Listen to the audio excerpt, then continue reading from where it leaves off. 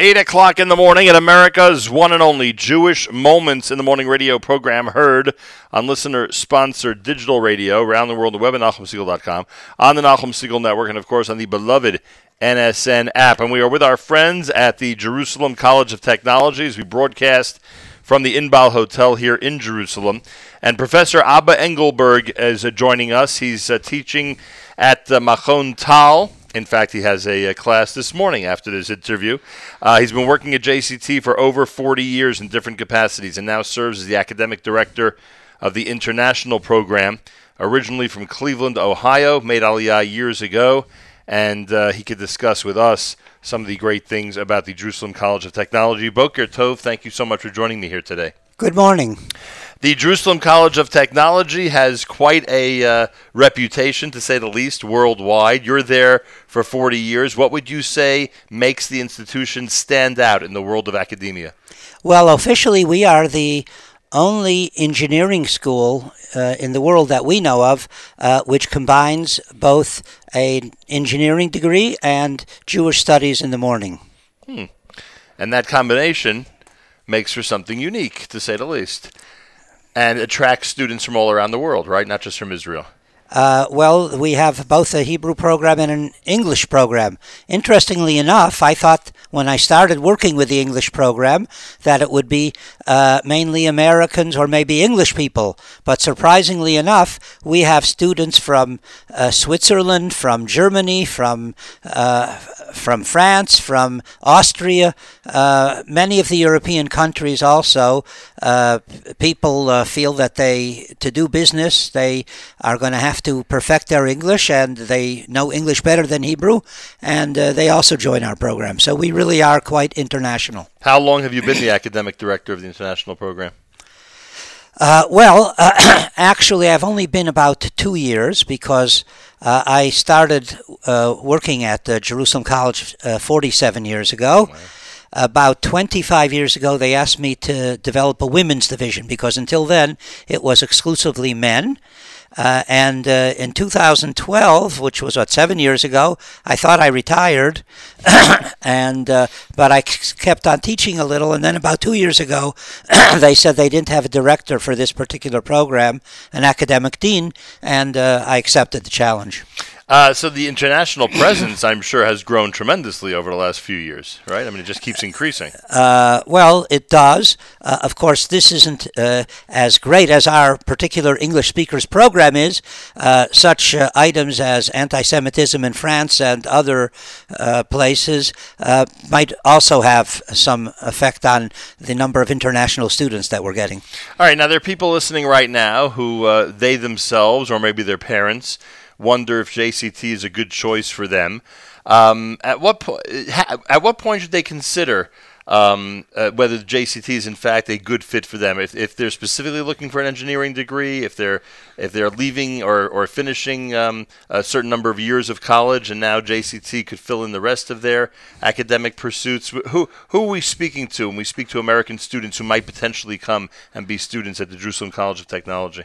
Well, I would say that the best typical student for us is one who has come to Israel for a 1-year gap year program, either in a yeshiva or in a girls' seminary, and then they fall in love with the country, Baruch Hashem, and they decide they want to stay here and have their studies. And then they hear about our program, which allows them both to continue their Jewish content in a religious environment and to get a very, very worthwhile, serious degree. It's not only engineering. We also have business and accounting, and we also have a health sciences department where you can become a nurse. And that means both male or female nurse. All the courses, all the classes, of course, are separate, men separate and women separate on different campuses, but still most of the majors are available to both sexes. Professor Abba Engelberg is with us. You, I'm sure, have seen tremendous success from JCT graduates in your experience. I know we always emphasize whenever JCT is on the air how many superstars in Israeli society have come from the institution. We have unbelievable people. One of my students established a company called NDS, which employed hundreds of people in the computer area. And the amazing thing that he did was that he sold it to Cisco for $5 billion. But if that wasn't enough, he was smart enough to buy it back a couple of years later for $1 billion. And I'm still begging him to give me some of that $4 billion in between.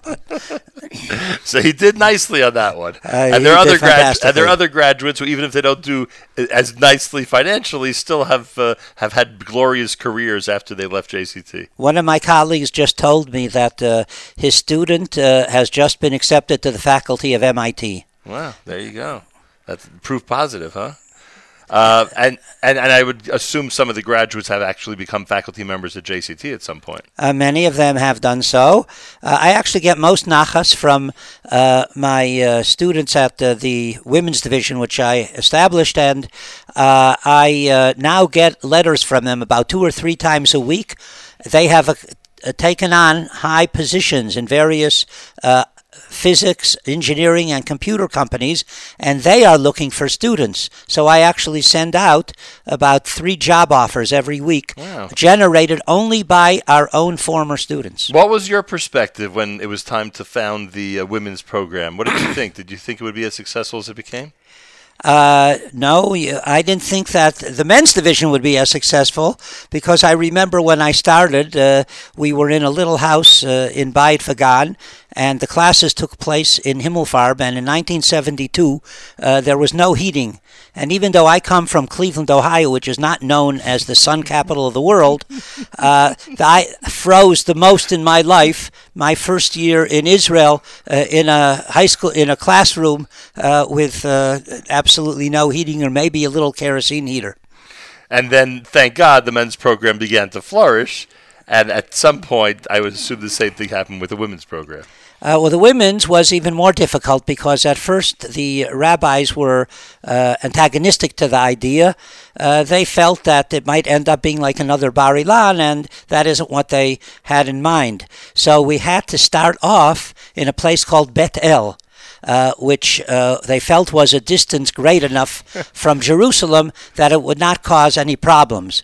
But then a miracle happened, if you want to call it a miracle. It turns out that the Council for Higher Education is sort of a very left-wing institution. And they said Jerusalem College of Technology is not allowed to give a degree in Bet El. So therefore we were forced to come to Jerusalem. So then the rabbis again got their measuring sticks out, and they found the most distant point from Machon Lev in Jerusalem, which actually was in Neve Yaakov. And we found a very beautiful room, and I figured with 10 students a year, so a room for 25, 30 students is fine. But then Jerusalem is Jerusalem. So instead of the 10 students I was expecting for the new year, we were flooded with 100. Wow. And from that point on, we moved to Givat Shaul, and that's where we are to the present day. Amazing. Professor Abba Engelberg, what's today's lecture going to be about when you leave here to go teach? What are we teaching today? We are teaching today statistics. Wow. Which, by the way, is the most popular course in the school. Nothing to do with me, of course. Just that every single area of study has to take it. Even the nurses take it, and the engineers, and the accountants, and the business students. Is it considered an easy A, or is it a difficult course? I try to make it as easy as possible. I told them that on the first lecture, for the simple reason that I know that we don't even have a department of statistics. No one is doing it because they love it. They're doing it because they have to do it. So I try to make the pill as comfortable as possible. And they take notes with pen and paper, or they're more into the more advanced technology these days? I think you're still in the 19th century. Yeah? Now it's all on laptops, huh? Either, first of all, laptops, and secondly, everything is on the computer before they even come to class. Right. I try to convince them not to come.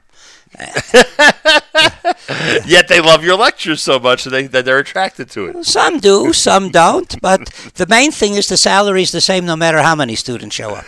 Professor, this has been a delight. Thank you so much. Our best regards to everybody at Jerusalem College of Technology. Thank you for being here today. Okay, thank you very much. Have a good day. A pleasure. Professor Abba Engelberg here with us on this Thursday morning broadcast as we talk about the Jerusalem College of Technology.